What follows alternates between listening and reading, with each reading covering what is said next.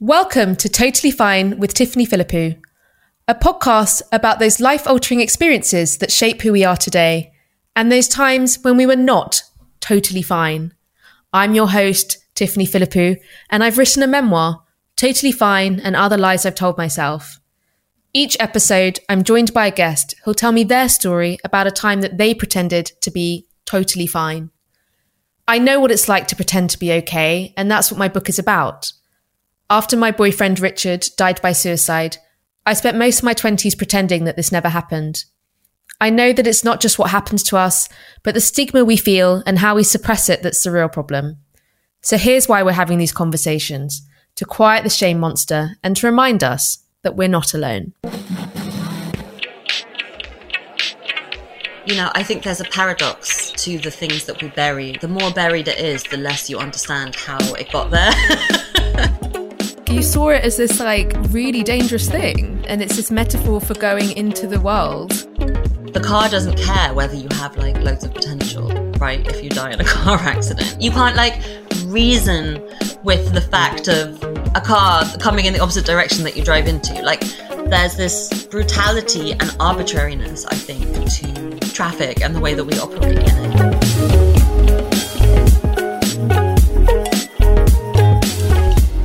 Today, I'm joined by Jo Livingstone. Jo grew up in London and has lived on 3 continents, including Hong Kong, and is now a writer living in Brooklyn, New York. Jo was the 2020 recipient of the Nona Balakian Citation for Excellence in Reviewing from the National Book Critics Circle, and they've written for The New York Times, The Times Literary Supplement, Book Forum, The Guardian, and The New Yorker. They also have a PhD in medieval literature from NYU. Most recently, Jo is a staff writer for culture at The New Republic. Jo joined The New Republic in 2017, shortly after Trump won the election. On joining, they wrote that, "I was going to prove that arts criticism truly matters, that it has as much capacity to provoke dialogue, foster empathy, and refashion imaginations as direct political commentary. Then I was going to have to make it fun, or nobody would be reading." And they certainly lived up to that promise as a critic in the last few years. But Jo isn't just a renowned critic. They also feature in my memoir. Jo and I have known each other since we were 10 years old, when we met at music camp and were in the same string quartet. And we've been friends ever since. And when I moved to New York in my mid-20s, I lived with Jo in Bed-Stuy. Jo's work, which is as witty as it is subversive, forces us to think differently about the times we live in. And so it's an honour to have them on the show. Welcome, Jo. Thank you so much for having me, Tiffany. It's very exciting. What do you think the 10-year-old me and you would think of us now? I don't think I certainly didn't expect to become a writer when I was that age. And did you expect to become what you are now? God, I don't really remember. I think I mostly wanted to be a forensic pathologist because of the novels that Patricia Cornwell wrote, which I started reading the next year when our friend Anna started lending them to me. So I really thought that I wanted to do autopsies and stuff for a job. But I don't know, as I got older, it seemed more and more kind of obvious somehow that I did want to write. And I think that was partly just because I always wanted to process things a bit. Growing up, I don't know, life goes past you so quickly and you have this feeling that you want to take stock and take a moment to actually think again about all the crazy stuff you've just been through, but you never get really any time for that, especially when you're younger. You're just going from exam to exam to all kinds of first experiences. So what I really like about criticism is that opportunity to retread experiences, to go over them again. And I think in that sense, memoir and criticism have a lot in common, just because they have that you know, I think the pretentious way to put it would be like a similar temporality, because you're like retreading the same moment again. Like the experience of reading or just like the experience of going through time as a person. I mean, they have different registers, so like I think that they're written in different styles, but like structurally they're quite similar. I don't know. What do you think? So maybe you'd be better at criticism than you Well, think. it sounds like you're the cello and I'm the violin, and we're both playing in the same string quartet. That's what it sounds like to me. I'd never thought of memoir in that way. I definitely didn't think about anything or process anything in my 20s. So definitely the act of doing my memoir in my 30s of my 20s maybe was that pause or that thing that you talk about, but I'd never actually thought about it like that before. Yeah, I agree. I mean, I think no matter how introspective you are as a young person, you just don't get the same opportunity to, well, you can't, right? Like you don't have the tools to put things fully into context and to contemplate them. And memoir, you know, like especially like a book length memoir, like the one that you have written, which I'm really excited that is coming out in 2 weeks. You know, you have to turn your life into something with narrative cohesion to it, you know, like a beginning and a middle and the end. And that stuff doesn't, I don't think many people like naturally experience the events in their life as like following a story, right? Maybe can you just like maybe tell me a little bit about like when you were starting to write this memoir, like whether you had any idea of how it was going to be structured? I say this as someone who like really struggles with structure in writing longer pieces. I always had a really strong memory of certain moments and certain happenings, actually conversations most powerfully. There are some conversations in there where someone might have said a sentence to me that changed the course of my life, so to speak, but I didn't know how it all tied together. So there were loads of moments that I knew would be in it, but I didn't know why. But I always knew it was going to span 10 years. I always knew it was going to beginning at 20, ending at 30. I mean, it's not that profound to do that, is it? It's kind of quite neat and tidy. But I always had that vision to do that. It's profound. I mean, that's Maybe. a really key aspect of it. No, I just think it's really interesting that you knew that at the outset. Like, presumably you knew that before you knew how long the book was going to be. Yeah, it's something I felt really strongly about. But I think there was a subconscious part of me that knew it was important to talk about grief that spanned a decade, because I had no experience of any culture that told that story. So there was a subconscious part of me that felt it was important to say this stuff affects you, I mean, forever, essentially. As much as I'd love to keep my book going forever. I mean, I'd love to write a sequel, so maybe I will. But yeah, so yeah. But I wonder if it's subconscious or something like that. Just knew, but I always knew it was going to be 10 years. I always knew it was going to track it for a decade. And the joy, I suppose, of what you're talking about with that threading it together or processing or narrativizing your life, which is, you're right, that is a weird thing to do. But it was when it all made sense, like, why are those the scenes that I remember so vividly? Why are those the moments that have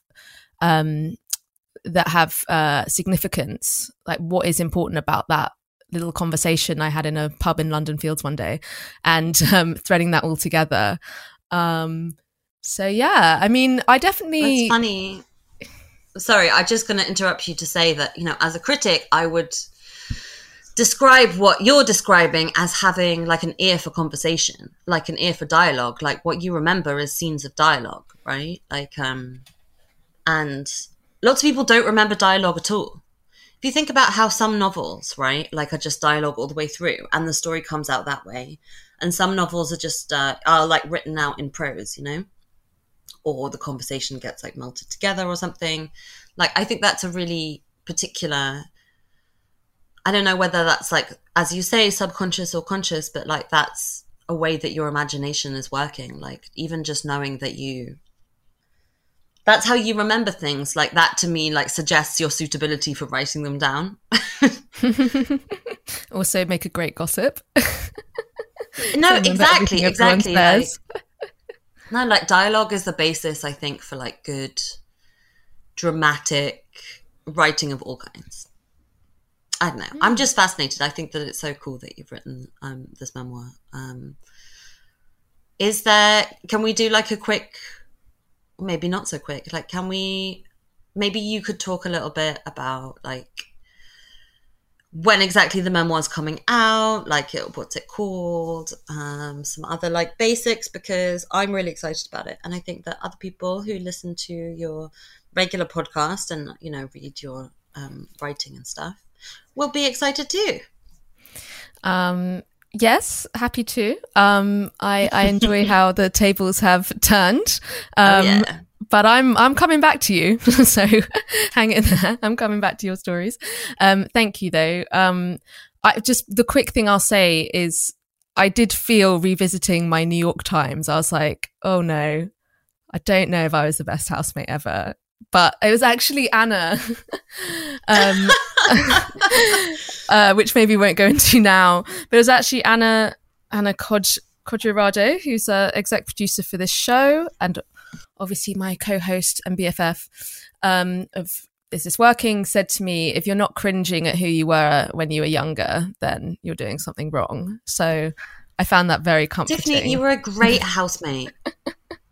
I don't know what you mean. If you were a bad housemate, then I also was, because I don't know. We were definitely like on a level. Okay. It was a good time.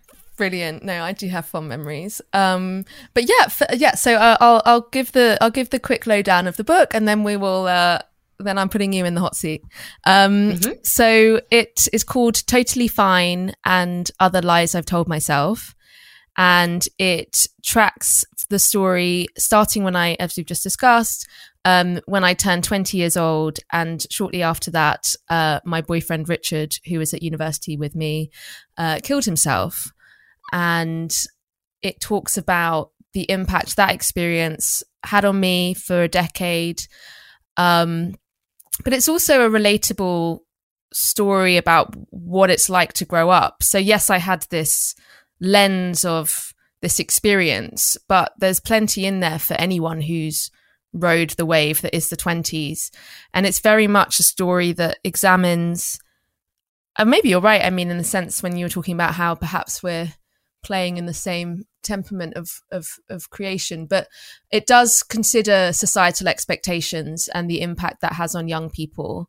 And there are themes that do talk about the world we live in, and you know, the pressures of young people, all sorts of, and how we relate to other people, how we relate to ourselves. It covers, I mean, there's all sorts of things in there, like you know, dating, body image, work culture, you know, money problems, consumption, like the list could go on, like all the sort of pillars of what's wrong with the world coming out in my my 20s. Well, I guess what's wrong with certain cultures and certain worlds, I would say, coming out in the book. So yeah, I really hope people get something from it. I hope people find it comforting. I hope it shifts people's perspectives. The other thing that's interesting about the dialogue point that you made is it is a book about all that matters in life, really, is the people. And it's interesting how my memory serves purely as how I've related and talked to people. And without wishing to get too meta, I mean, I'm literally doing my job now is to talk to people. And that's what we're doing now. So it's obviously my sort of calling to chat to people and speak to people. And that's how I grow and enjoy life. So, yeah. I agree. And I think that I am similar. In fact, I think that a lot of our closest friends are similar, like verbal people. But as you say, it's funny, you know, like the people that you grow up with, you know, you shape each other through conversation. And so in a way, like, it's really difficult to know who you would be without those people. And that's, I think, why, like, the answers are in the conversations themselves. And yeah, it is kind of like a crazy full loop around. But yeah, you know, as you say, like, it is just chatting, but like chatting is also like the center of human experience. Yes. People say connection, which is a more, sounds like a, you know, like, but it is also, I love just calling it chatting. Yeah, because I really think it's language, right? Like, language is the special thing, right? Connection. Yeah, like all connection's valuable, but personally, I just really like the word aspect. Yeah. And I think right. you do too. I do. I love words. I'm a words person. Love, Yeah. love. Yeah. All right. Should we delve into your Let's do it. your time of Totally Fine? All right. Well, tell us, Jo. And thank you also so much for being so generous as to come on and tell us your story. No, thank you for having me. Okay, Jo, let's get into your story. What was the experience that changed you? So the experience that I wanted to talk about is not something that can be easily summarized as being positive or negative, but I think has been really powerful anyway. And it is the experience of learning to drive, which I did at the age of 17, maybe like 17 into 18, as most people. Most people is a vast generalization. I have no idea what the statistics on learning to drive are, but Most people around you, I uh, guess, is what you're saying. most people around me, including Tiffany Philippou. So I got my provisional license, which I think most of your listeners will know in the UK. Although, I don't know, I'm sure you have loads of international listeners too. In the UK, you have to get a provisional license before your full license, and that's when you take lessons or, drive around with your parent and nearly crash, all that stuff. And then I had lessons with an instructor called Anne-Marie, who had come recommended from our friend Anna Stedman. And learning to drive was for me, I think, radically reconfiguring experience because, up until that point, again, this is obvious, but also really profound, I think. I had always been a passenger. And now I was learning to direct this massive, powerful object, which, all of your life as a child is like a little bit contained in like buses and vehicles, like schlepping your PE kit to and from school or whatever. And now suddenly I was going to have that responsibility. And it was really, really terrifying. So, and I think that's natural, normal, but it was strange to have such, I think, like immediate fear to be at the forefront of an experience that I had to keep doing over and over again. Because every time I drove, so I grew up on a really steep hill in London. And every time, I like had to try and start the car and drive it up the hill, I would roll backwards a little bit and I would have these nightmares about it.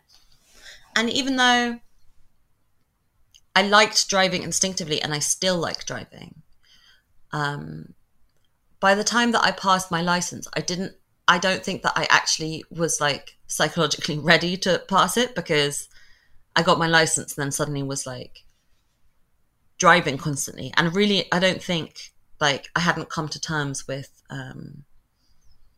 how dangerous it was, how fast I was driving, on like the North Circular, not like glamorous roads, but like heavily trafficked roads through London. And I immediately wanted to drive everywhere, like drive to school and back, drive my friends around, or like drive with my friends. And I still have nightmares, I think, about driving carelessly, which I think I did as a teenager. And it's really never, ever got less scary to me.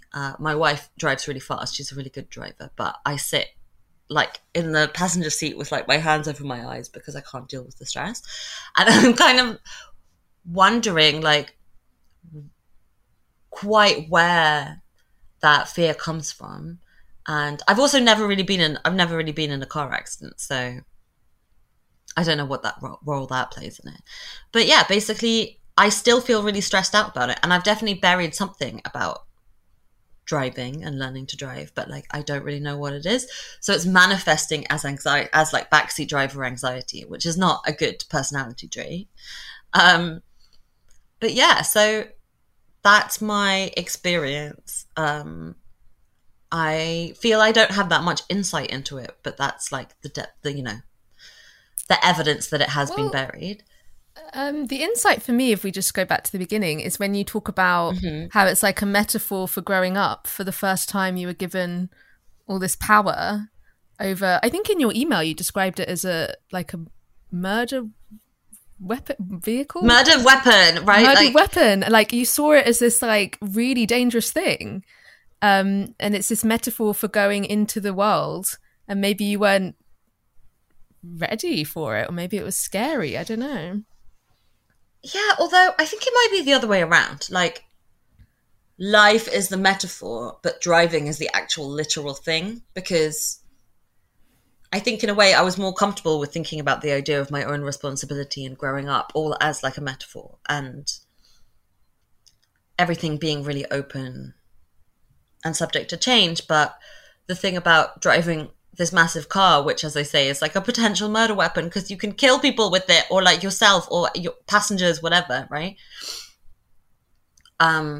It was the material reality of that like the car doesn't care whether you have like loads of potential, right? If you die in a car accident, you can't like reason with the fact of a car coming in the opposite direction that you drive into. Like, there's this brutality and arbitrariness, I think, to traffic and the way that we operate in it, which like you have to not think about the reality of, otherwise you're not going to be able to drive the car. So I don't know which one is the metaphor, because now that does sound like the car is the metaphor, but it definitely relates to the rest of life in a way that like I find very compelling. And I think it might be that. I think it's that like there's this terrible danger and you can't spend all your time thinking about it. And it's maybe a little bit like, well, I don't know. What do you think? Well, I was wondering if it has anything to do with control. Yeah, right, maybe. Because you can't have full control over a car, but you have to try. Yeah. Well, I think a lot of people, I think a lot of stuff comes out when people are driving, or when in that kind of context. Like some people choose to never drive. Some people don't learn to drive. Some people have to always be the driver. There's so many ways that are, I mean, yeah, that driving and being in cars plays out how we view the world, basically, or how we think about ourselves. So when you're talking about how you can't control what other people do, it just made me wonder that, yeah, I mean, maybe that's what the car signifies for you. I think it's all those things, right? It's about control and like having to be comfortable with a certain lack of control. And acknowledging that like it's all on you, right? Like when you're learning, the teacher has that backup set of brakes, but there's a limit to how much they can protect you. And my amazing driving instructor had like crystals around the car to like control the vibes, and she was just like really empathetic and really, really calming. And so she was fantastic. But I don't know, maybe I needed to be sheltered a bit more. Can you talk maybe a bit about like your experience learning to drive? I was there. You were there. I think so. I would say again, like let's go to driving therapy together. I think I was very avoidant about the realities of the dangers. I think it's safe to say I was a responsible driver. Now I drive. I don't give any thought to the dangers of it, if I'm being honest. But I imagine that's another extreme, and a coping mechanism of sorts. Because I don't think I could get in a car if I started thinking about it in those ways. But there's so many times, you know, in sort of budget debates where people compare something that's happening in the world, some sort of statistic, to how many car accidents happen. But it doesn't feel like a forefront of our mind reality that the odds are whatever they might be to die in that way. So it's not something I think about in that way, but... And yet it happens all the time, right? And yeah.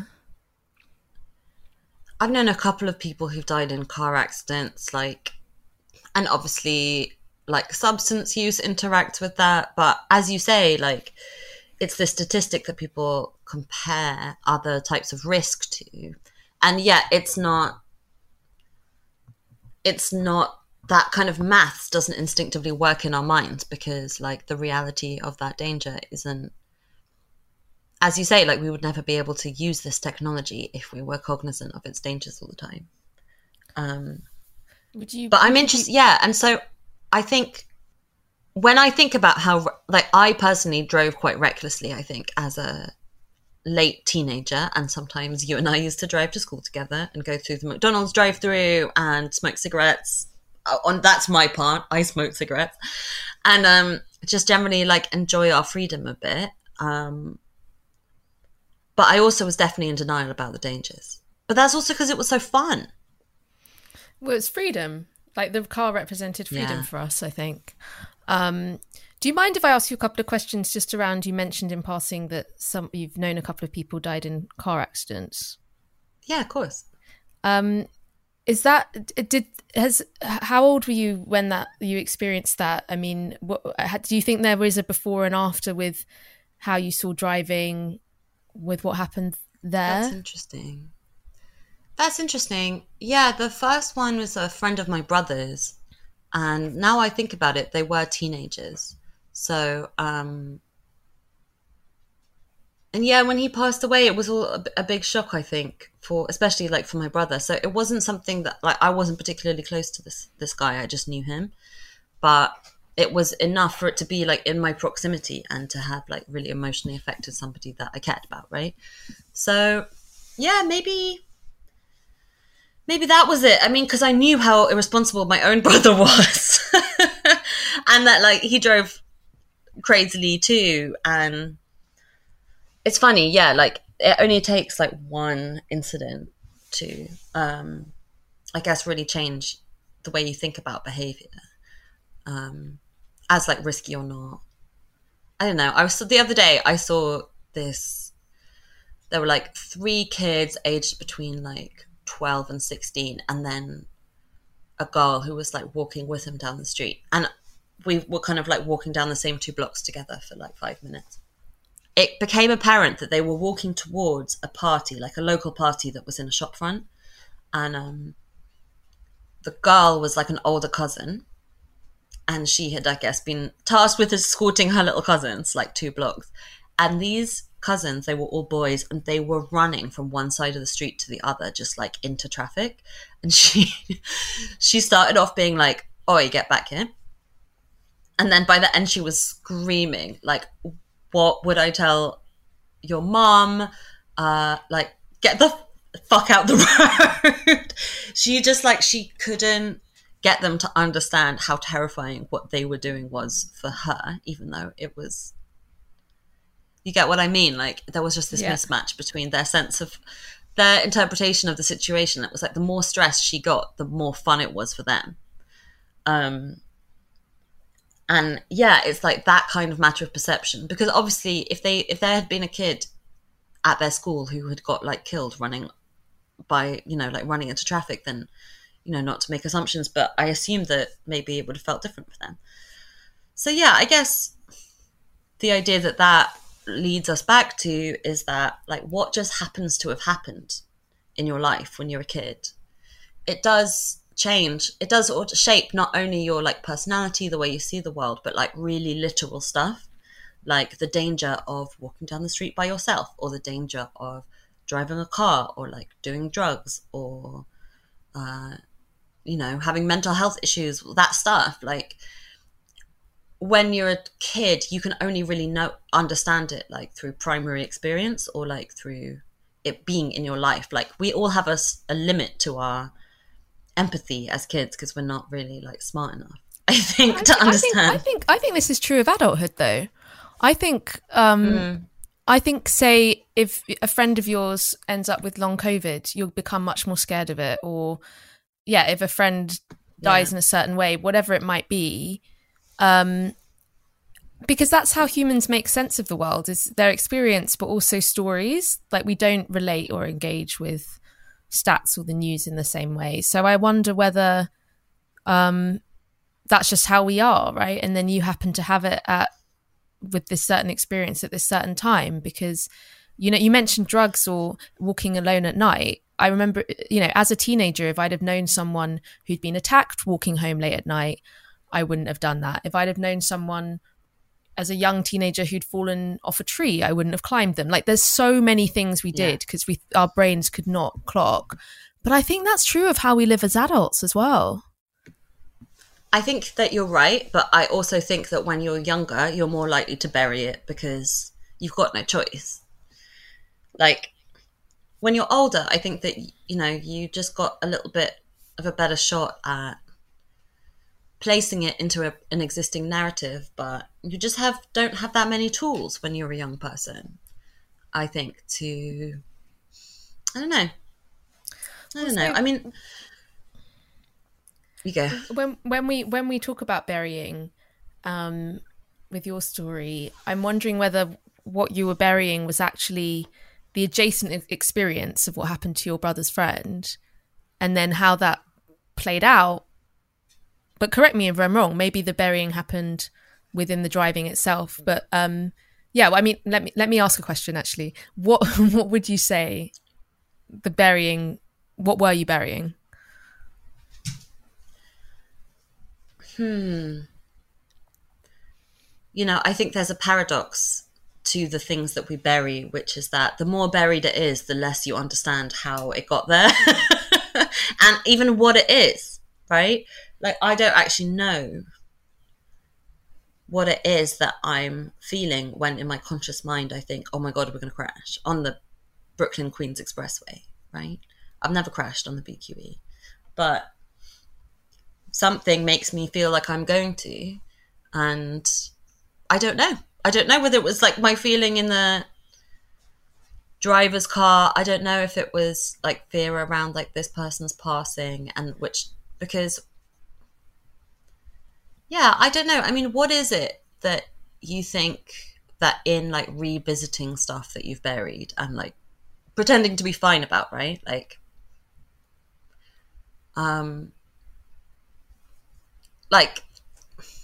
I don't know, maybe I just have very little insight into myself. It's difficult for me to like unpick things and necessarily relate to their meaning in the present day. No, of course. I mean, do you feel like when you're in a car with someone, either as a driver or as a passenger, you have to pretend to be fine? Is that something that happens? Yes. I have to train myself to do it. And maybe that's also because I remember driving in the car with my sister when she was learning to drive. And watching her learn to drive was really terrifying to me because I could see that she couldn't really do it, but she was like convincing herself in the same way that I had really recently. Sorry, my sister's only 2.5 years younger than me. So seeing her go through that process was actually maybe the most frightening thing of all, because it was like seeing her false confidence, because then I guess I was in the car once when she hit a bollard, but that wasn't that scary. I don't know. It's like something about, it's definitely a little bit of like, oh, you have to pretend to be fine for other people's safety, right? That like, we pretend to be fine not just for like selfish, not really at all for selfish reasons, I guess. It's so that like everybody can just get on with it. And you think that, you know, your problems are going to be an impediment to moving forward. But actually, it makes me really anxious. So I just like annoy her and myself. And I don't enjoy feeling that way. So it's like, by burying it, I think I'm going to make things easier, but actually I just make it harder. Does it come out in different ways then? So instead of getting in the car and saying, I find the thought of you driving me very anxiety inducing, you don't say anything, I presume. Thanks for the ride. But then do you think, because you're not honest about that, either to yourself or to them, you said it makes you more annoying. Does it like come out in different ways or worse ways? Is that what you're saying? Yeah, definitely. Because what happens is that I pretend not to be annoyed, or I'm not annoyed, I'm just like stressed, right? So, and then I will like gasp when something happens. And my wife is like, what the fuck are you gasping at? Because that's like input. If you're driving, you speak, and like, it sounds like I think we're about to crash, and it doesn't like actually match up to her perception of the situation, so it makes it more dangerous. So it's like a paradoxical effect, right? Which I guess is, I don't know. It's that thing of like, the less stressed you are, the less stressful the situation will be. And it reminds me of how my wife works in healthcare, and actually I think that we were talking about this the other day on the group chat, but about how if your patient is afraid of getting an IUD inserted, then they're much more likely to literally experience pain. And so there's this element of like, you don't want to mislead somebody, but you don't want to unnecessarily worry them, because that does actually have a really material effect on the brain. It's not that it actually hurts more or less at the site of the nerves. It's about how your brain is interpreting the information from the nerves. So I don't know. I've been thinking about that a lot, and like about how often the most practical thing in the moment can be to bury like an anxiety, because like you just have to get on with things and you don't want to cause yourself more trauma. But then sometimes the right thing is to revisit it and to go over it. And yeah, I don't know. I mean, I guess what you need is like a safe situation to do it. And a memoir is like I guess it's like a space that you plot out that's your own, and you get to have kind of control over, not control in a controlling way, but like autonomy. Did you find that empowering, like to be able to go back and then be like, Tiff's version? Yes. Yes, you're the ultimate puppet master, aren't you, of your past? Exactly. I mean, we're all extremely controlling. It's a human nature thing, which is very ironic because it's impossible to control anything. But I guess if you were to control something, bar the fact that, but even a memoir, your editor kind of makes comments, so you don't have full control. But yeah, there's something empowering in it, but there's also something in, what gets left unsaid. So I didn't talk about what happened to me for 10 years, basically. Apart from maybe, after a night out or something like that. I don't think that counts. And so it builds in power what gets left unsaid. And I reclaimed power by talking about it, and especially something that had so much shame around it as well. So yeah, I did reclaim the narrative. I did own power back over the story. But you lose power as well once it goes out into the public, once you write something. And this is what you talked about at the beginning, about learning to shut out the reactions to your work. Right. Yeah, that's true. That is the first thing that I said.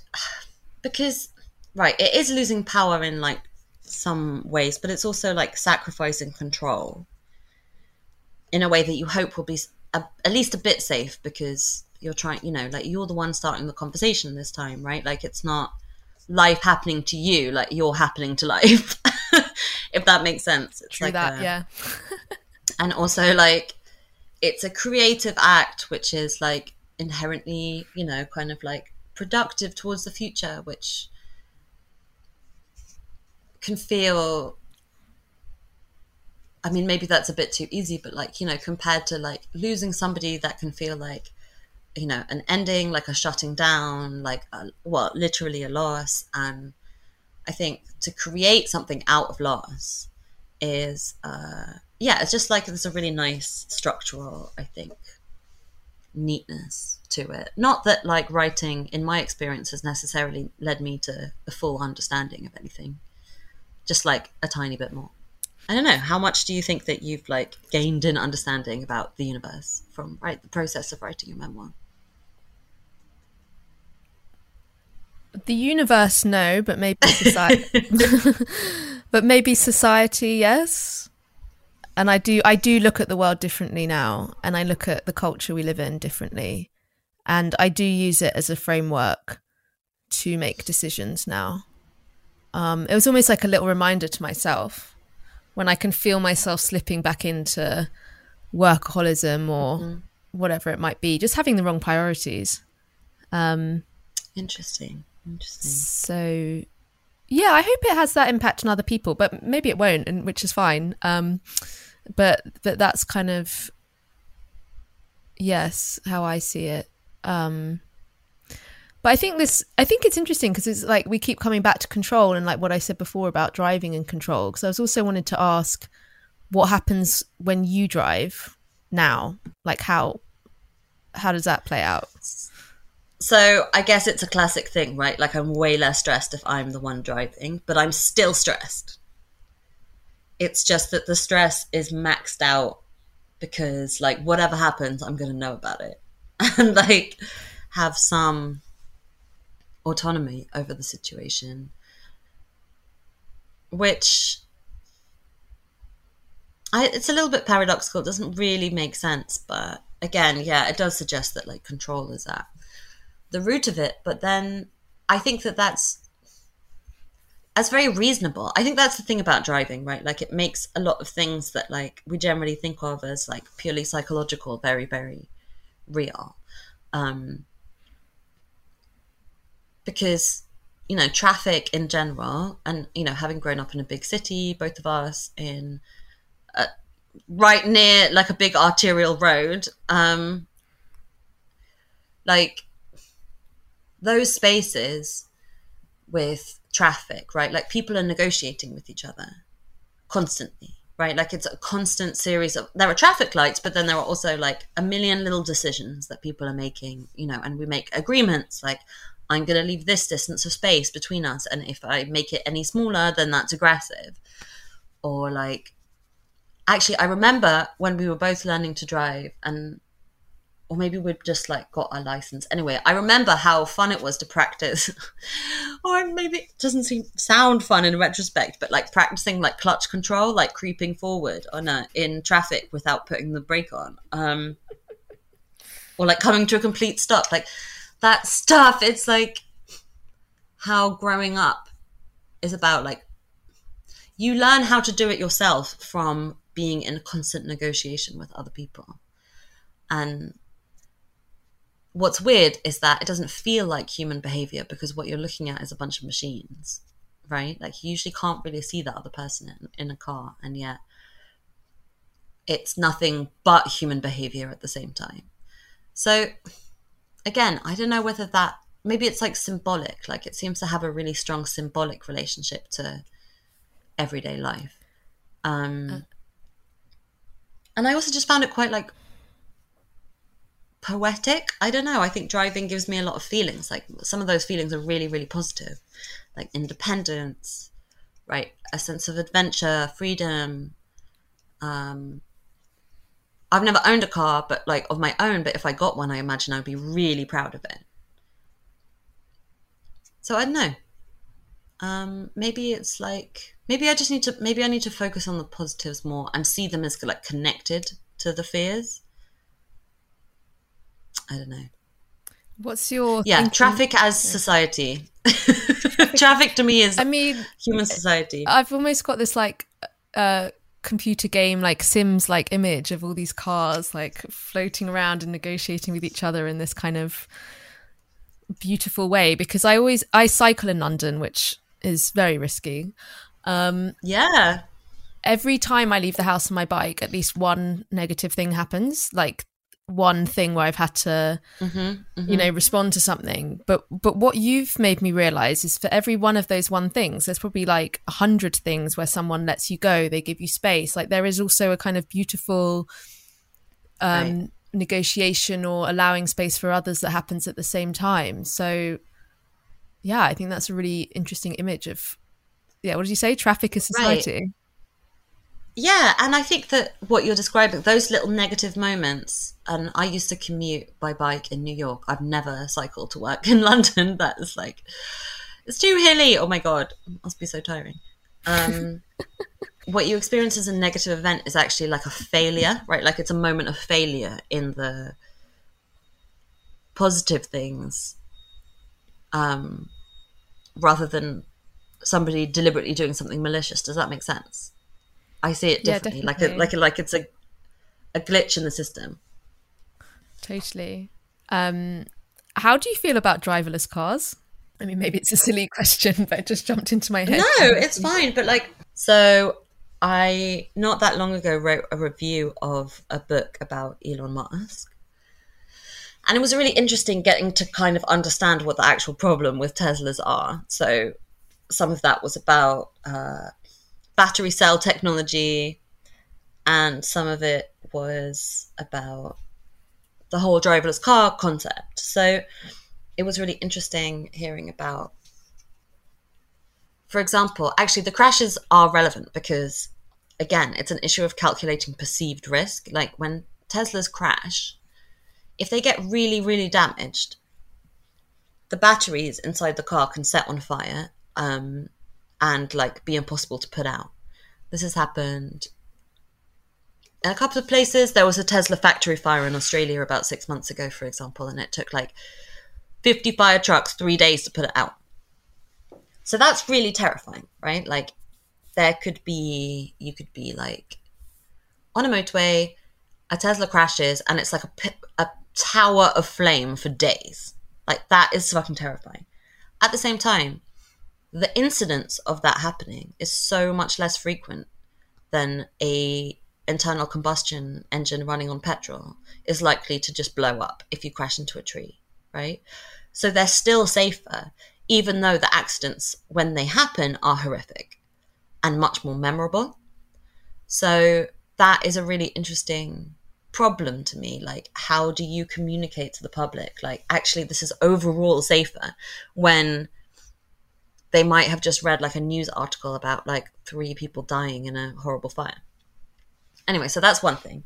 And the other thing is this self-driving program, because I was reading about one of the crashes that's taken place, and most of the crashes, obviously I am not an expert on Teslas and their software, and I'm sure that there are maybe other mistakes, but like the ones that at least have been reported on really thoroughly were often about user error. So for example, there was one where this is in the United States. There was a couple in a car. They turned on the self-driving thing, and then they crashed after they went through.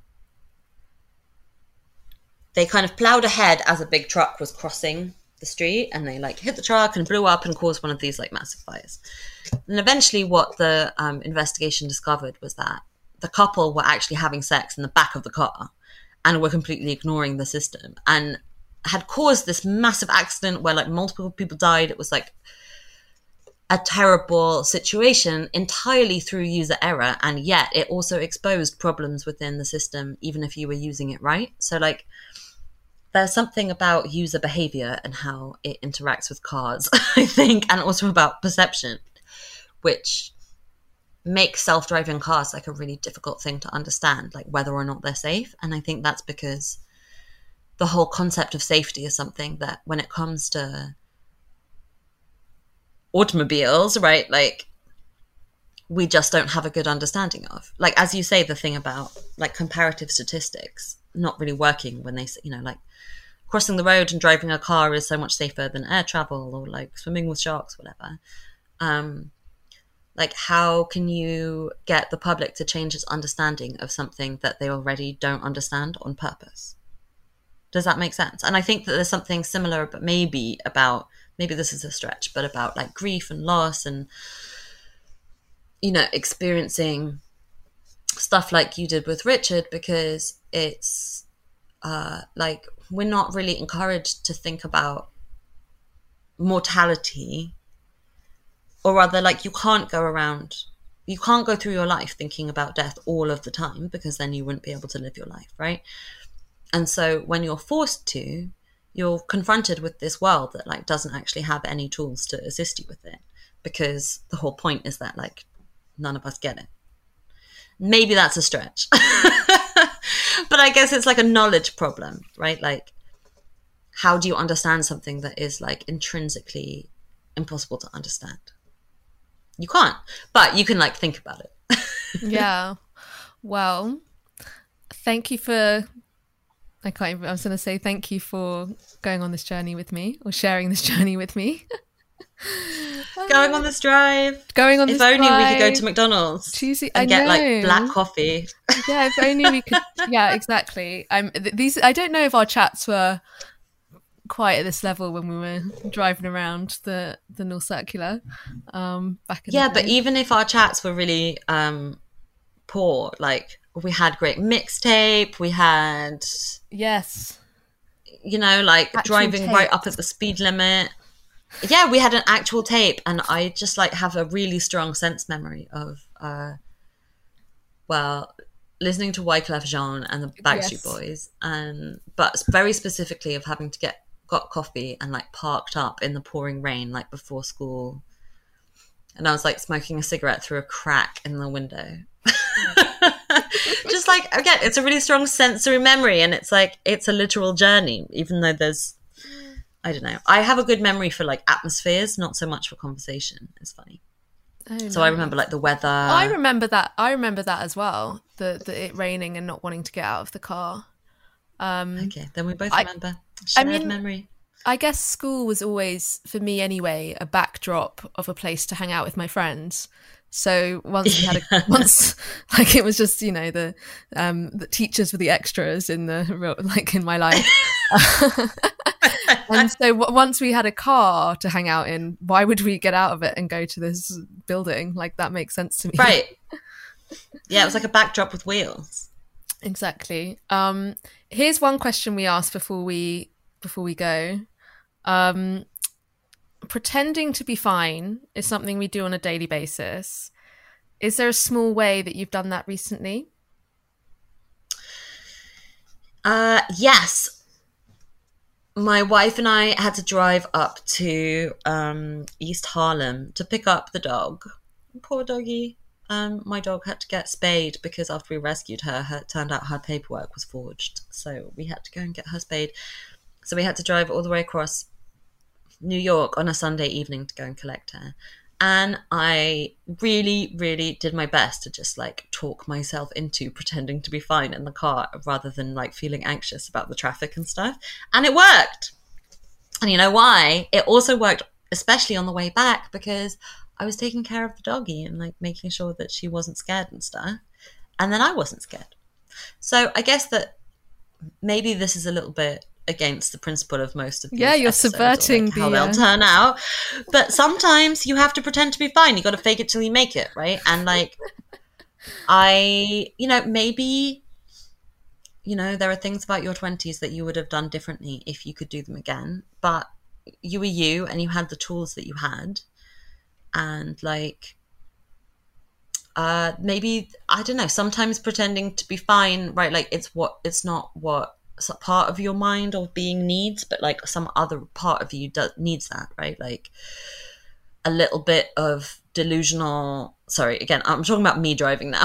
Is that like a little bit of just like, we're just going to keep going and not like give in to the fear and like process it when the time is right. And I don't know. So yeah, sometimes you got to give yourself a bit of credit for the coping mechanisms. Yeah, I definitely. That's the lesson of driving. The lesson of the car. Yeah, no, that definitely resonates. So, yeah, and as promised in your intro, subversive. So here we are. You've definitely done that, but that's great. That's why we have these conversations, to expand our minds. So thank you so much for coming on today. It's been a real pleasure. Thank you so much for having me.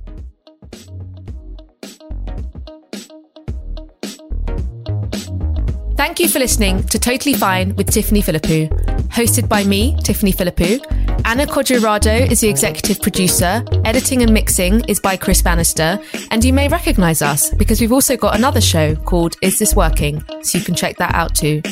And if you like what you heard, please make sure to subscribe to the show on your favourite podcast app. And if you're listening on Apple, please leave us a review, as that really helps more people find the show too. Thank you.